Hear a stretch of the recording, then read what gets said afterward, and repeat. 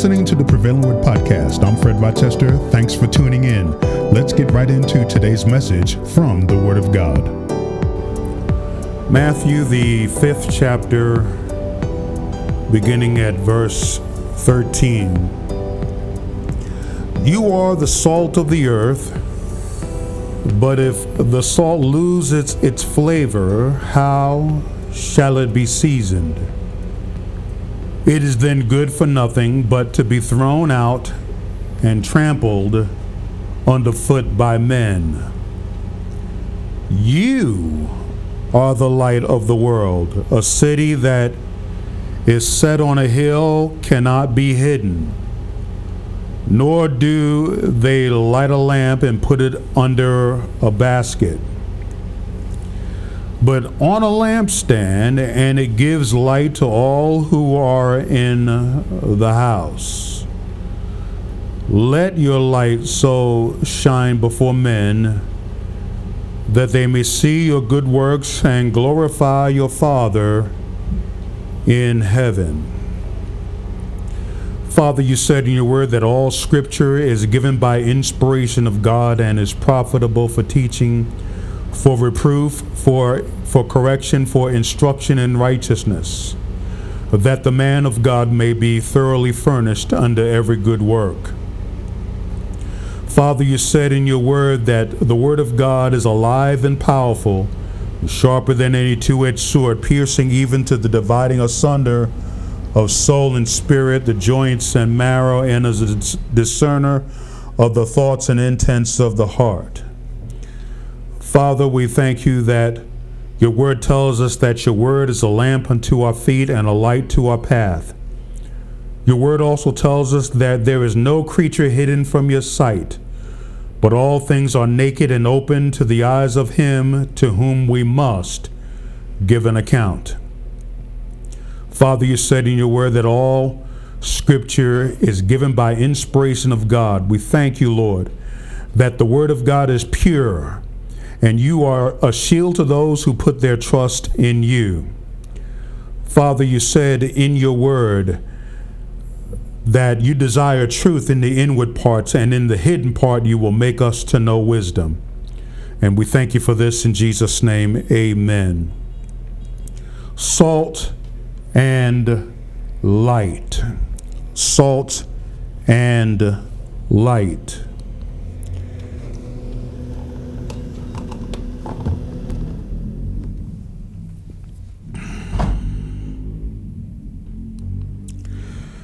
The Lord mentioned these two things because that's what the Lord wants his believers to become. It is true even today that he wants us to be salt and light in the earth.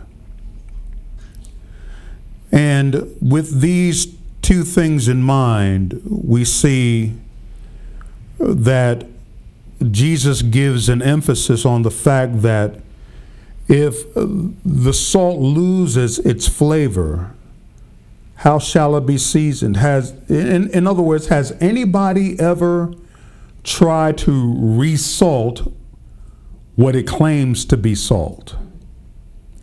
And we all know that that can't happen. Once it loses its flavor, it is impossible for that salt to be seasoned again. So what does Jesus say? He says, it is then good for nothing but to be thrown out and trampled underfoot by men. In other words, it is no longer worth any value, and the only thing that you could do with salt that has lost its flavor is to throw it out and let it be trampled underfoot by men. Jesus also said that you are the light of the world. A city that is set on a hill cannot be hidden. Nor do they light a lamp and put it under a basket. But look at what Jesus is saying here. I think that this is very important, very, very important that we see what Jesus is saying. Jesus said, "You are the light of the world." A city that is set on a hill cannot be hidden. Now, just picture this. Picture a city set on a hill. Now, during the daytime, you can see this city. So there is no need for any light except that which comes from the sun to determine that that's a city. But how many of you ever went and flew over certain cities, especially New York City? When I remember when in 1980, I was going to boot camp in Chicago, Illinois. I was going to boot camp. We call it Great Lakes, but those in the Navy would say Great Mistakes. And it was my first flight, the first time that I ever got on an airplane to fly. So I was very excited. You go into a different part of the city, so the only way to get there expeditiously is to fly by airplane. So they gave us our airplane tickets.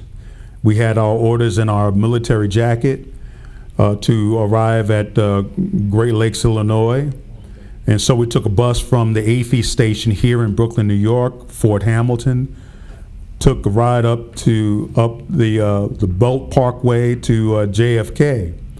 And it took a while for everything to take place because I just thought you just get on the plane and go. But I didn't know that you had to wait a while because certain flights have to come and then you take that plane after it has gone through its cycle. So got on the airplane and I had a window seat. It wasn't that crowded on the airplane, so I had a window seat. And for the very first time after we took off, I saw the city and I saw the light and I said, wow, this is tremendous. I never seen New York City from the air. So I was very excited as a young, impressionable 18-year-old flying over the city. And the city was apparent. You could see the silhouette of Brooklyn. You could see the silhouette of Manhattan. You could see Queens. You could see the neighboring state of New Jersey, all the bridges and the cars and the lights. It was just incredible. But the further we got away, it got dark. And I said, where are the lights? Because in my imagination, I thought that it's light all the way. You could see every city all the way. Not so. There were certain places where you flew over where you can't really see the city or the lights. They had no lights. Like in my neck of the woods, we don't have street lights in certain places. So you can't discern whether or not a city is there. But when the lights come on, you could discern that there's a city there because where a city is, people are. So in the daytime, it's not like that because you don't need the lights that come on at night to turn on in the daytime so you can see that it's a city because the sun is its light. But at nighttime, in order for you to know whether or not there's a city, of course you will have signs and things. I get that. But generally speaking, when the lights come on, the city is there. So I'm picturing what Jesus is saying is that when a city that is set on a hill cannot be hidden, he is literally telling us that the world is dark and the only city that you see is us. Wow. And that, I said, now this makes sense because if people don't see the light, they won't know that a city is there. If the world doesn't see us, then we're not there. It's in other words, that area, that place is dark. And so now we can get the understanding of the fact that when we hide our light, it's dark. It's dark out there. People can't see without light. In the days where I used to drive at night, it's one of the things I really don't like to do. But sometimes when I drive at night, it's always for the purpose of avoiding driving during the day, because during the day more people when are driving out there. But at night, you know, pretty much nobody is driving. So that's pretty much the best time, because you pretty much got the road to yourself, but you need lights to see. And if you turn off the light, you will not be able to see where you're going. And so that's where we are spiritually speaking. The world is dark out there. And the only light that is there is us, the true believers in Christ. And that's why Jesus said, you are the light of the world. You are. The Lord is calling upon you to shine in this dark world. Will you shine at the moment you're needed the most by God? Or will you dim or turn off your light? You see, we're living in incredibly dark times. In fact, if you go over into 2 Timothy, we're going to see how dark this world is. 2 Timothy chapter 3 and verse 1, we're going to see how dark this world is. I've quoted from this and read from this on several occasions. But these things are more pronounced now than at any other time before. 2 Timothy chapter 3, beginning at verse 1. But know this, that in the last days, perilous times will come. The word perilous means dangerous.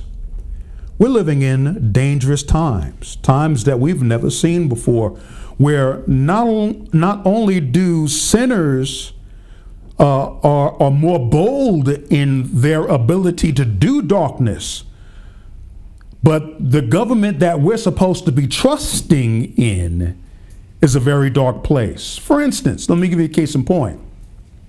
Some of us know and heard that cocaine was found in the White House. I said this last week. But the Secret Service have concluded their investigation and can't determine where the cocaine come from. Okay. So, all right. I'm not a detective. I'm never been a police officer, although at one time in the Navy I served as shore patrol, and that's as close to law enforcement as I'm ever going to get. But the inquisitiveness of people begin to put two and two together. You don't have to be a police officer to figure this out. In most places in the White House, there's cameras. And the cocaine that they said that they found was in a bag. So the first thing that you do is ask a question. Where do we first see this individual with the bag? It's not a complicated question. It's not that difficult to figure it out. Look, I'm not Jack Webb. Dragnet. So see, I'm going back a few years. Wow. Some of y'all don't know about Dragnet. You know, it doesn't take much to figure it out. So the first camera should have picked up the first person with that bag or bags. First person.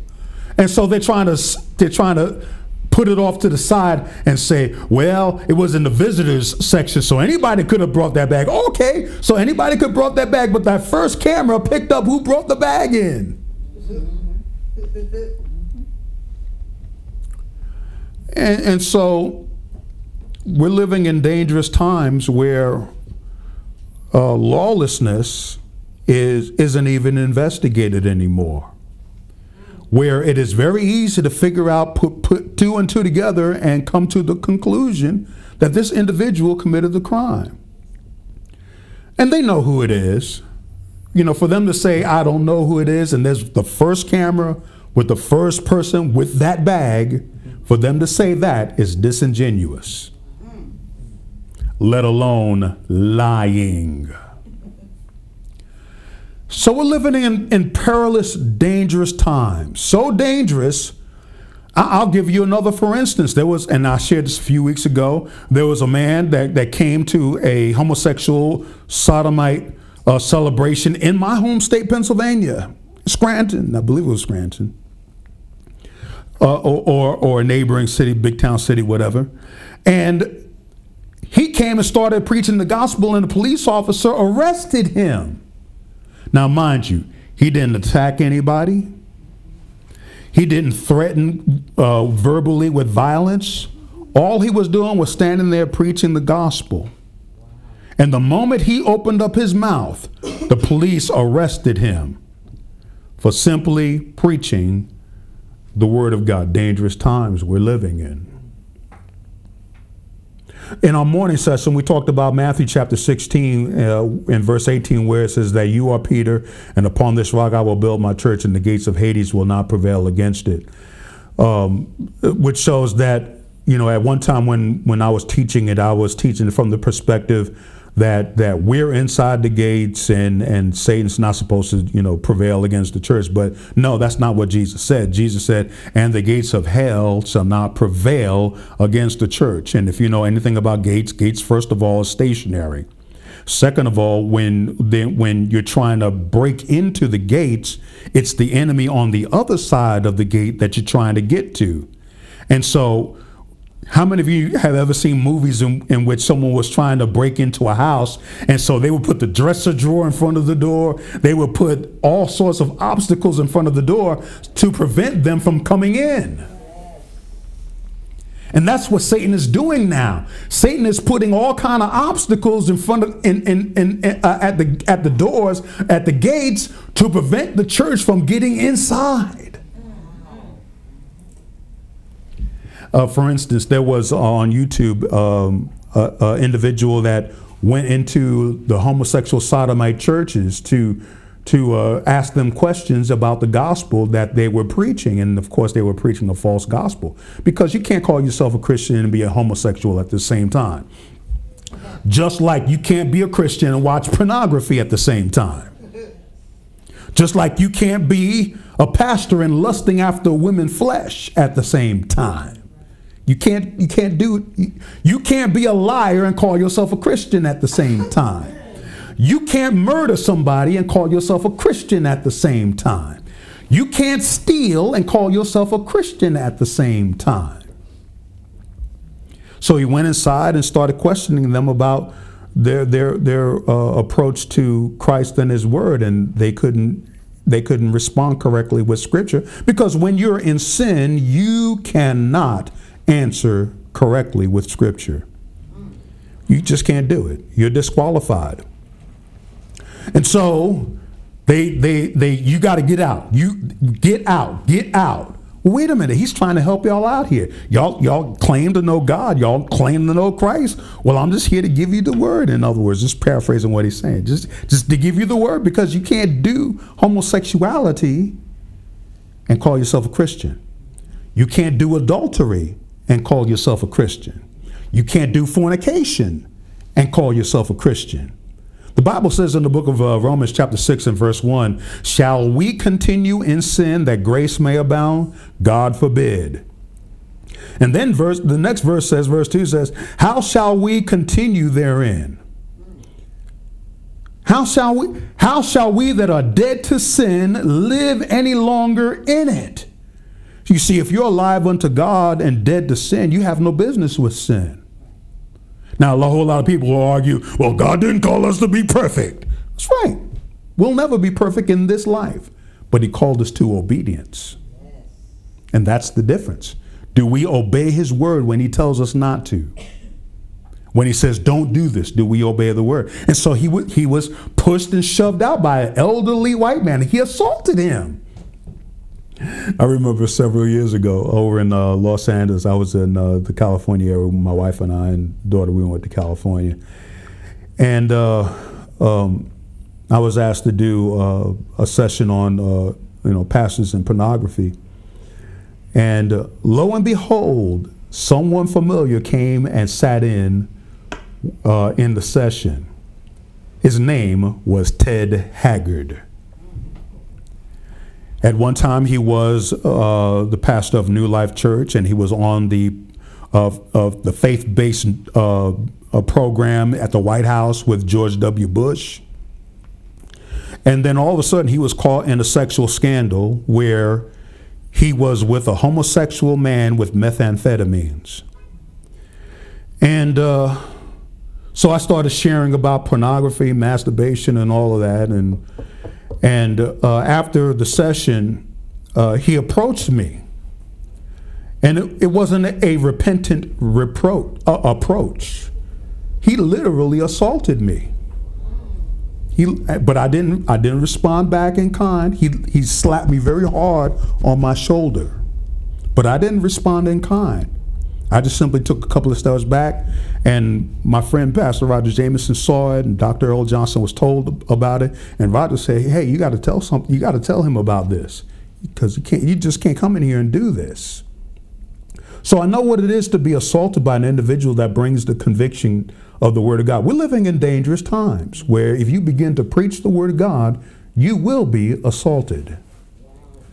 But the thing that really is frightening is that you expect to be assaulted by the world, but when somebody that is supposed to be in Christ comes and assaults you, you don't expect that. So the danger is in both places. The danger is out there in the world, and the danger is in the house of God, because you will have people that will viciously disagree with the Word of God that you're preaching and living in an attempt to do harm to you. So we're living in dangerous and perilous times. And I expect it. I expect it every time that I go out and preach the Word of God, when I go out on the streets almost every week, that somebody's going to come up and do something very vicious to me because of the truth of God's Word. And Paul said it like this: all that live godly, in 2 Timothy chapter 3, all that live godly will suffer persecution. But evil men and impostors will grow worse and worse, deceiving and being deceived. And just a little follow-up on Ted Haggard. So he of course, he got unceremoniously flagged by mainstream media, because now he pretty much despised the gospel that we preach, and the world despises the same gospel that we preach, because now someone that claims to be of a gospel preacher is now found to be in homosexual sin. Married man with a woman and committing homosexuality and using methamphetamines. And that happens on occasion. Sometimes when men are in sexual immorality, especially with homosexuality is concerned, they marry a woman to cover their tracks. They want to play both sides of the fence, being bisexual. They hide their true tendencies behind their marriage. So the update on that is that he has not come clean. He's still in sin.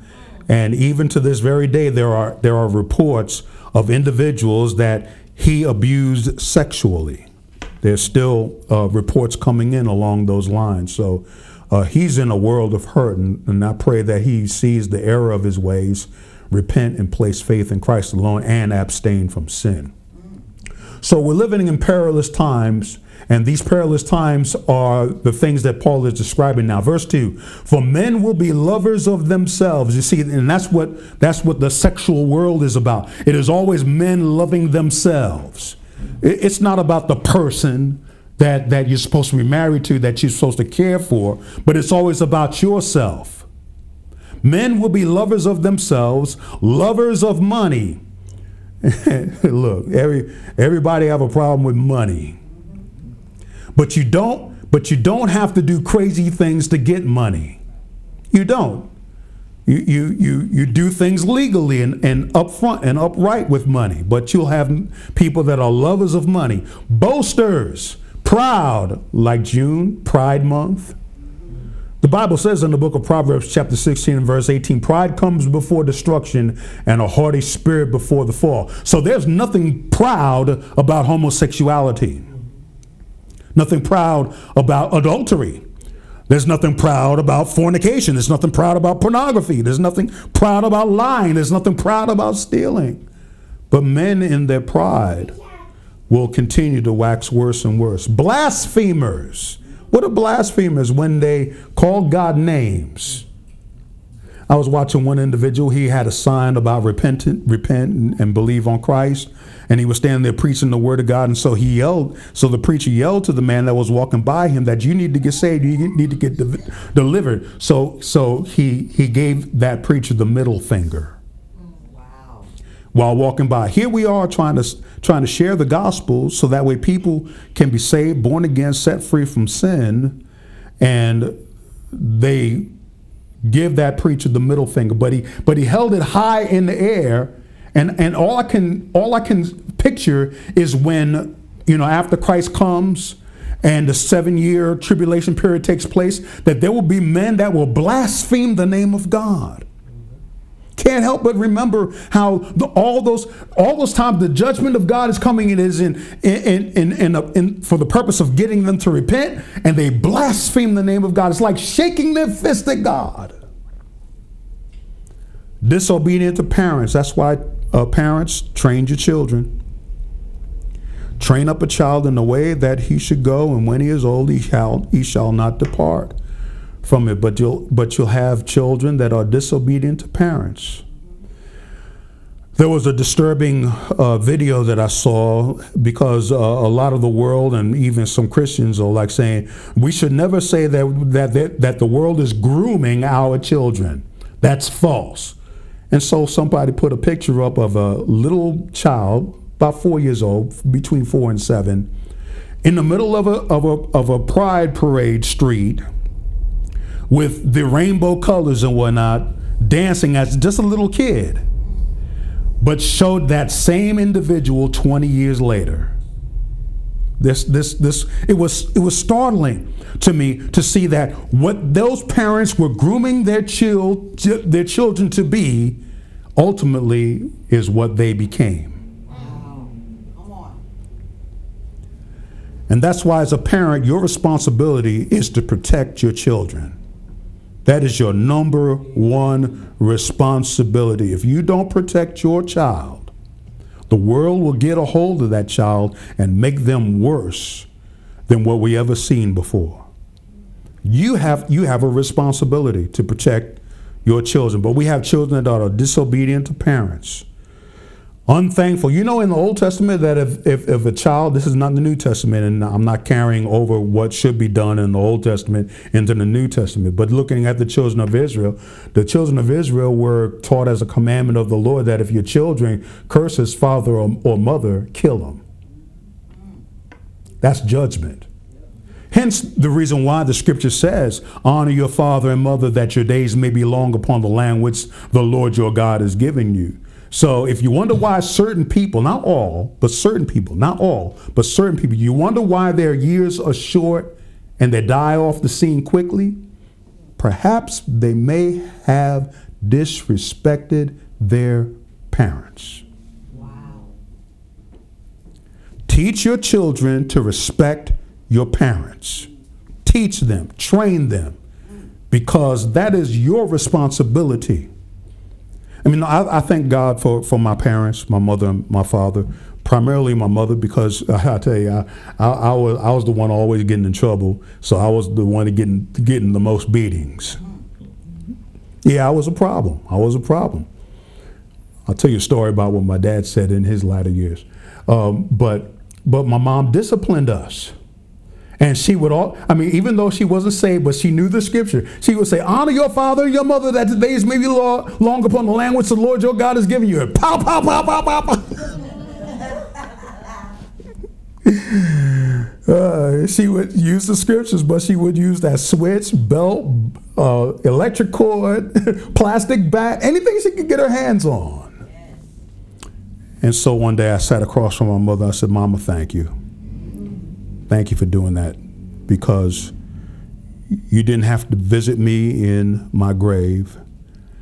You didn't have to go to Rikers Island to visit me in prison. You didn't have to go to bring a plate of food while I lived homeless on the streets. It's because of what you were doing that prevented me from those things. My dad later on, after my mom passed, and and my dad was getting up in age, he said to me, you boys that we raised, we thank God that we didn't have to take any of the money that we received to come and bail you out of jail. I said, wow. He said, you guys were raised correctly, and we're just thankful that we never have to take any money that we worked so hard for to come and bail you out of jail. My God. Not one of us. Train your children to be respectful to parents, and do not let them get away with one disrespect, because if you let them get away with one disrespect, the others are coming. Yes. Come on. Discipline them now. Because ultimately, when they have children, if they sowed seed in disrespecting parents, the children that they raise will disrespect them. It'll come full circle back on the child. Yes. Teach them now. A lot of people say, well, that's mean. You ought to give them latitude. Nope, don't even give them a cent. Don't even give them a centimeter, an inch. Chastise them on the spot. Don't let them get away with it.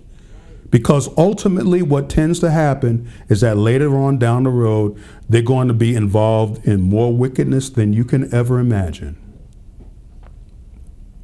And that's what the world is banking on. They're banking on the parents bringing their children to the places of wickedness so that way they can indoctrinate them and instruct them on the ways of evil. And they're the generation that will come up and blaspheme the name of God. Don't let them get away with it. Stop them on the spot. And don't be sorry for it. You know, we used to hear that saying, it's going to hurt me more than it does you. No, it's going to hurt you. It's going to hurt you. Unthankful, unholy, unloving, unforgiving. Oh, by the way, when you show disrespect to parents, no wonder we shouldn't be surprised when they show disrespect to God. Don't be surprised. Because if they don't obey parents, you know they won't obey God.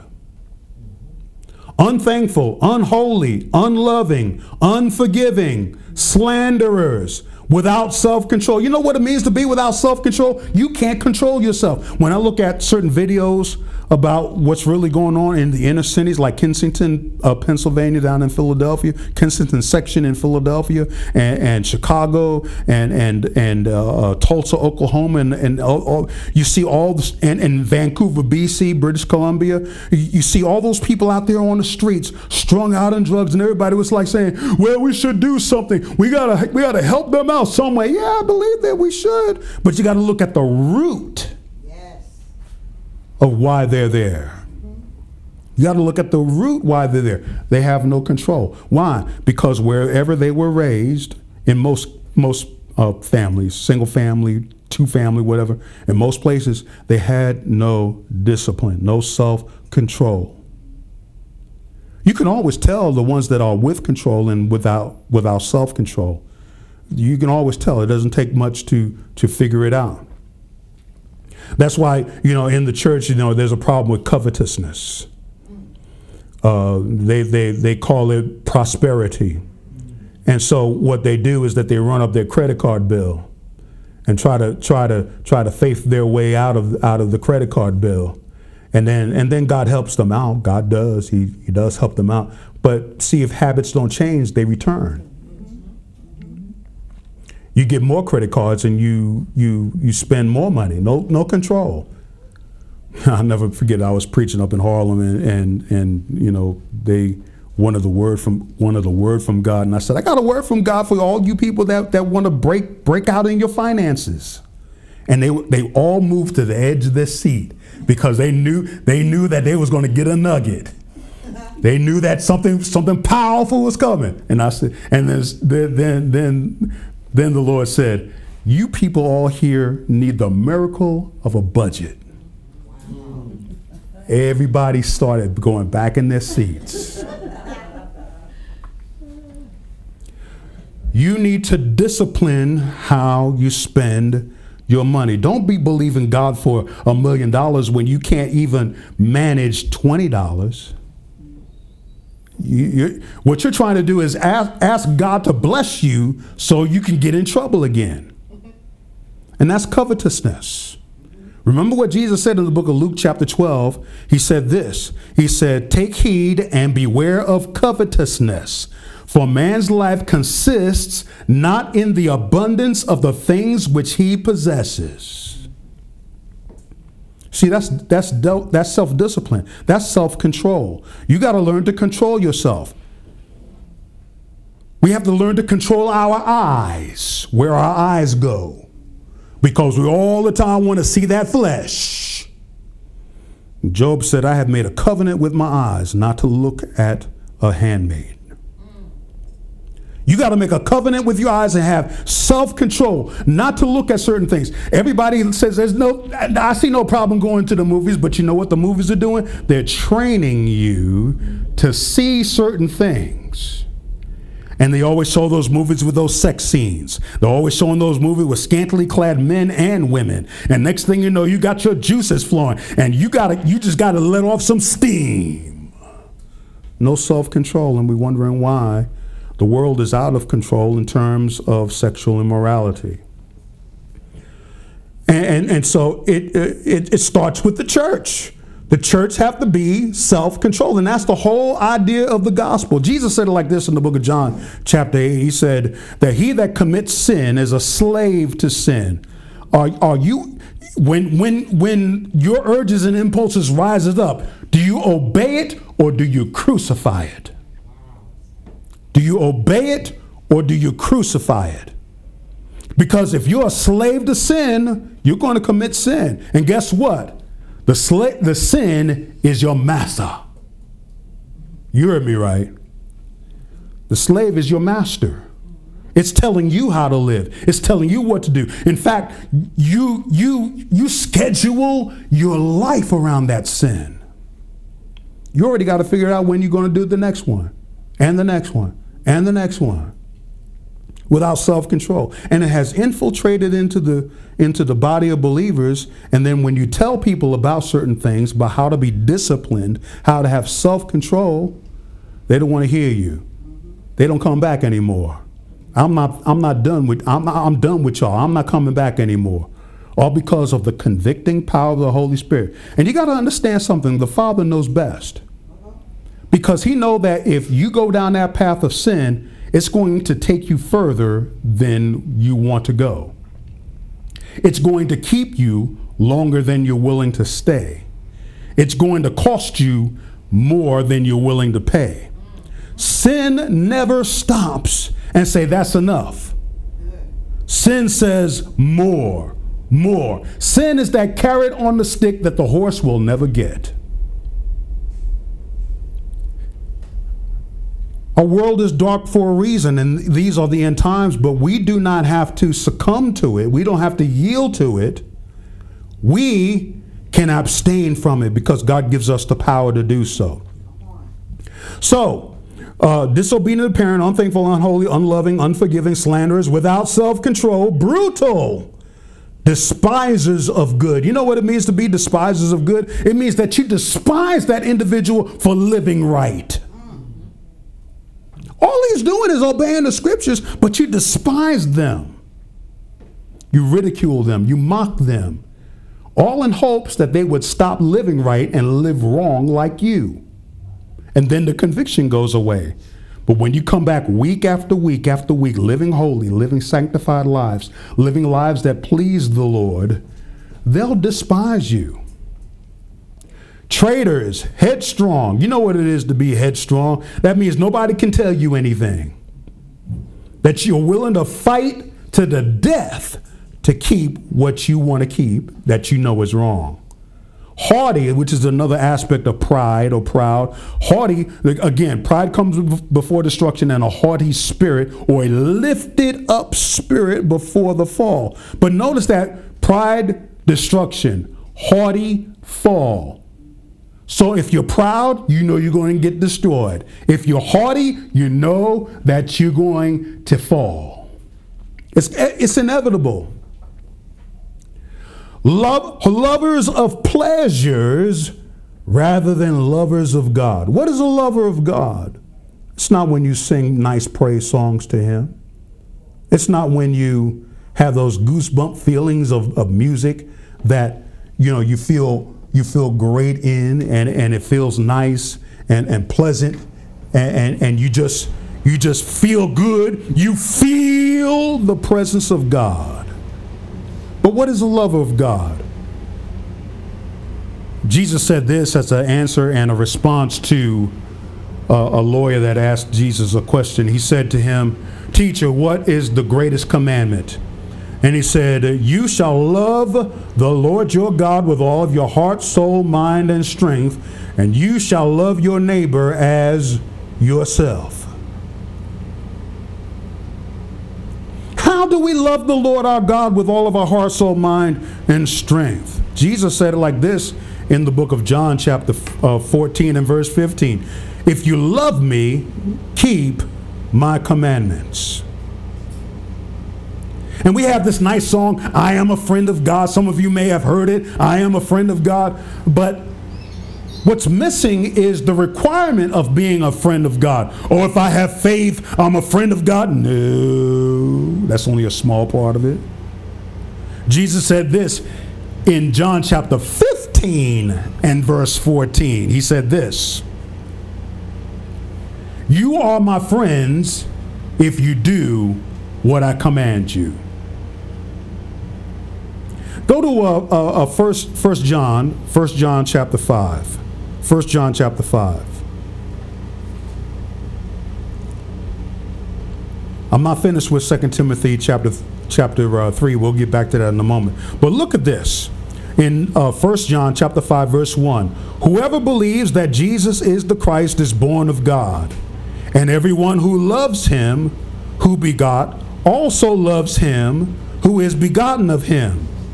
By this we know that we love the children of God when we love God," watch, "and keep his commandments." See, we just want the love God part, but the commandments, we don't want that part.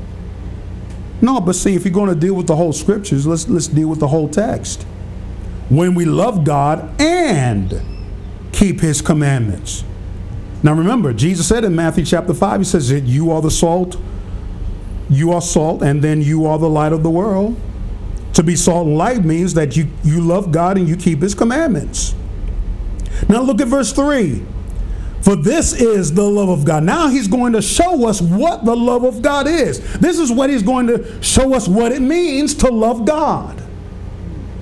"For this is the love of God, that we keep his commandments, and his commandments are not burdensome." What does it mean to keep his commandments? It means to obey. For instance, when I've used this illustration before, and it's good to use it again. Those of you that drive, you're driving along a street, and all of a sudden you see a stop light or a stop sign. Now, if you have discipline, you know what that means. That means that you bring your car to a complete stop, not roll. A complete stop, because the stop sign said stop. When you're rolling, you're not stopping. So when you come to that red sign that says stop, you come to a complete stop. You come to a complete stop when you see a stop light. Well, the stop sign is the same as the stop light, except that the law allows you that after you stop, and there's no cars coming or pedestrians, you can continue after a complete stop. I've said that in order to say this. If his commandments tell you to abstain from fornication, that means to stop fornicating. You don't roll by the commandment because, oh, God ain't looking. You stop. By using the stop sign illustration, it is proving to you that you have the ability to stop. You can stop lying. You can stop stealing. You can stop watching porn. You can stop all that stuff. You can stop allowing your eyes to drift and wander, to lust after someone sexually. It's a proven fact that you can stop. What do you do when your stomach is full? You stop eating. You've proven that you can stop.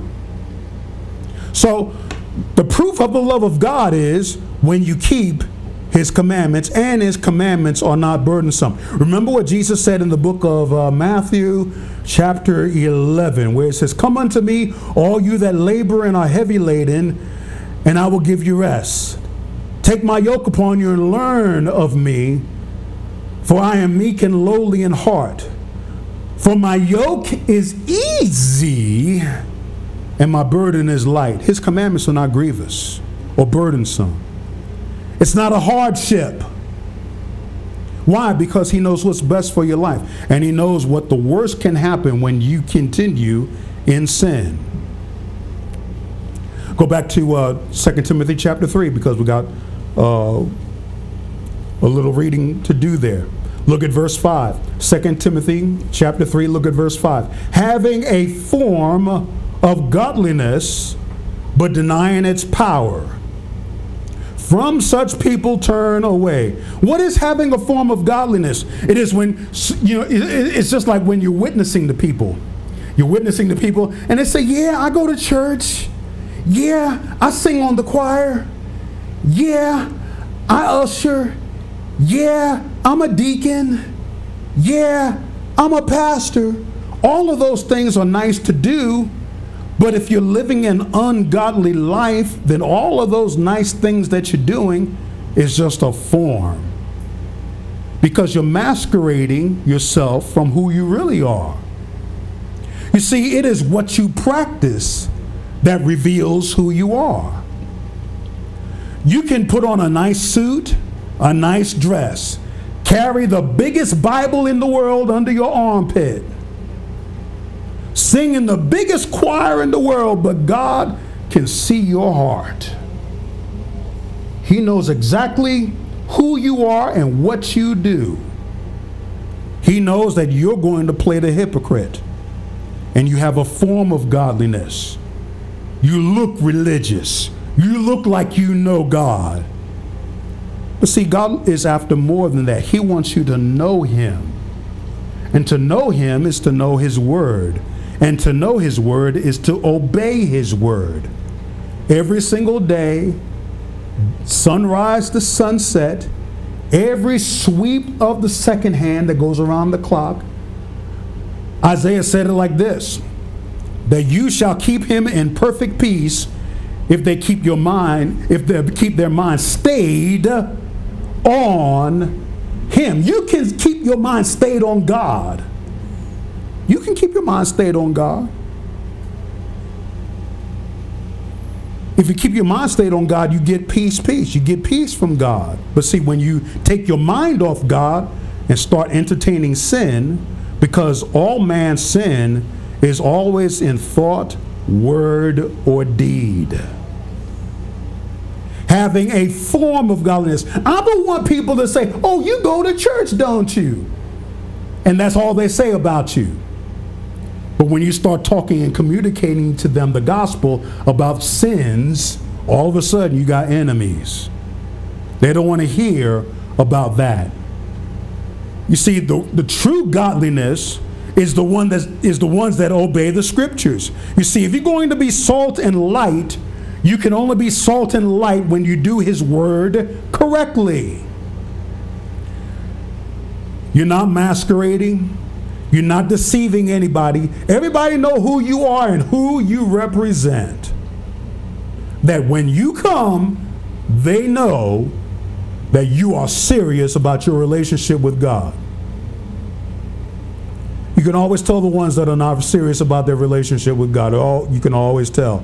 Just listen to them. As soon as they start talking, most of them have no word. They don't talk about the things of the Lord. They talk about that last baseball game that they saw, or that last football game, or that last movie that they saw. Nothing wrong with those things, but you are aware of where they're living by what people say, think. Well, you don't know what they're thinking, but God does. So you will know them by what they say and what they do. And that's why Jesus said, not everyone that says to me, Lord, Lord, will enter the kingdom, but he that does the will of my Father which is in heaven. And James chapter 1 and verse 22 says, be not deceived, be doers of the word and not hearers only, deceiving yourselves.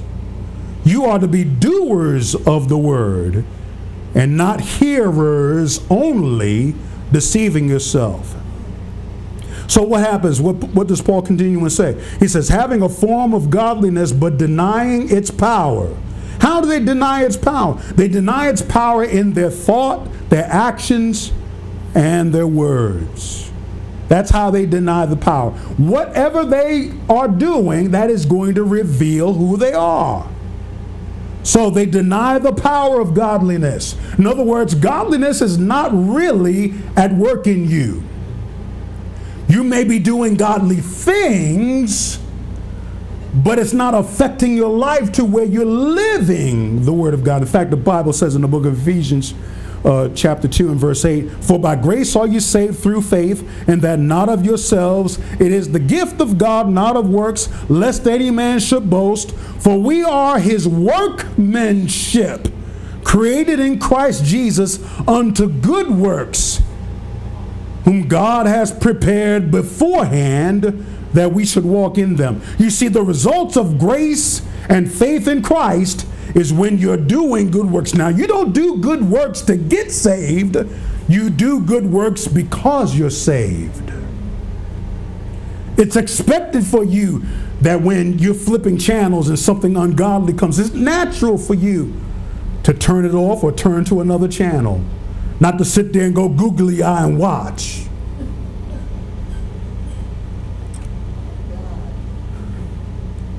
You see, Jesus said it like this in the book of Matthew, chapter 7 and verse 13. It says, enter by the straight gate, for broad is the way that leads to destruction, and many there be that go in thereat. But narrow is the gate, and difficult is the way that leads to life, and few will find it. Being a Christian is difficult. Being a child of God is tight. It will require you your life. Yes, your life. Because Jesus said it like this, that, you know, when it comes to your life, you gotta, if you say that I'm a follower of Christ, you have to deny yourself, take up the cross, and follow him. So Paul, we're going to get to that scripture in a moment because I got to show that to you. But notice what Paul said in verse 5 again. Having a form of godliness but denying its power, from such people turn away. Now, it didn't say that you ought to hate people. It didn't say that you ought to do harm to people. But when people are trying to get you to trip up in your life, turn from them. Tell them, I love you, wish the best for you, but you're trying to turn my life back into sin again, and I can't stay with you. You see, one of the things that you have to understand is, I can't stay with you. I gotta go. Your baggage cannot become my bondage. Your baggage of sin cannot be my bondage. Go to the book of Matthew chapter 7. Matthew chapter 7. We saw this in verse, I quoted that scripture from verse 13. So I want you to see this so that way you can go back to it and have a solid reference for yourself.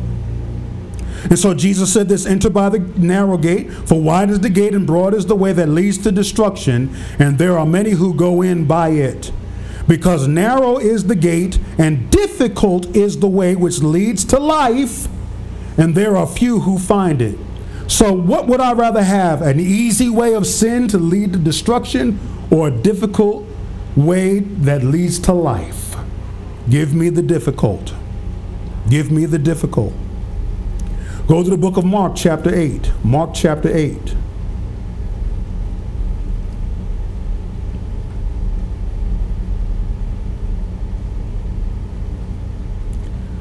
This is a lesson that we need to incorporate in our lives. Look at verse 34. Mark chapter 8, verse 34. When he had called the people to himself with his disciples also, he said to them, whoever desires to come after me, let him deny himself and take up his cross and follow me. You see, you have people that want to deny godliness, but for the righteous, you got to learn to deny yourself. What does it mean to deny yourself? I'll tell you what it means to deny yourself. Very good illustration. You go into the refrigerator and you see that nice, I'm going to hit something that I love very much. You're going to see that nice cheesecake. You're going to see that nice cheesecake, and you know that if you partake in that, that's going to put on a couple of pounds. Now, most of us would enter into a guilt phase and work out before we eat the cake. So that way, whatever calories that we consume, it wouldn't be that bad. But you see, to deny yourself means that you are refusing the thing that you love the most. That's what it means.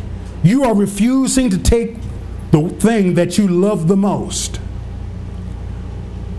That's what it means to deny yourself. But see, it's not enough just to deny yourself, as we see Jesus said in verse 34.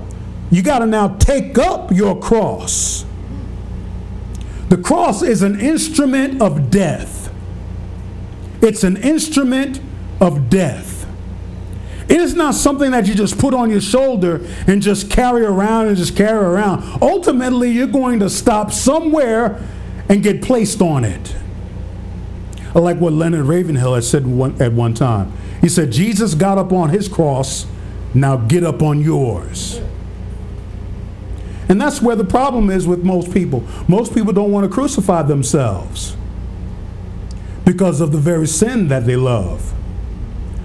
So when you take up your cross, it's not just for you to carry it around. It's also for you to crucify yourself on it.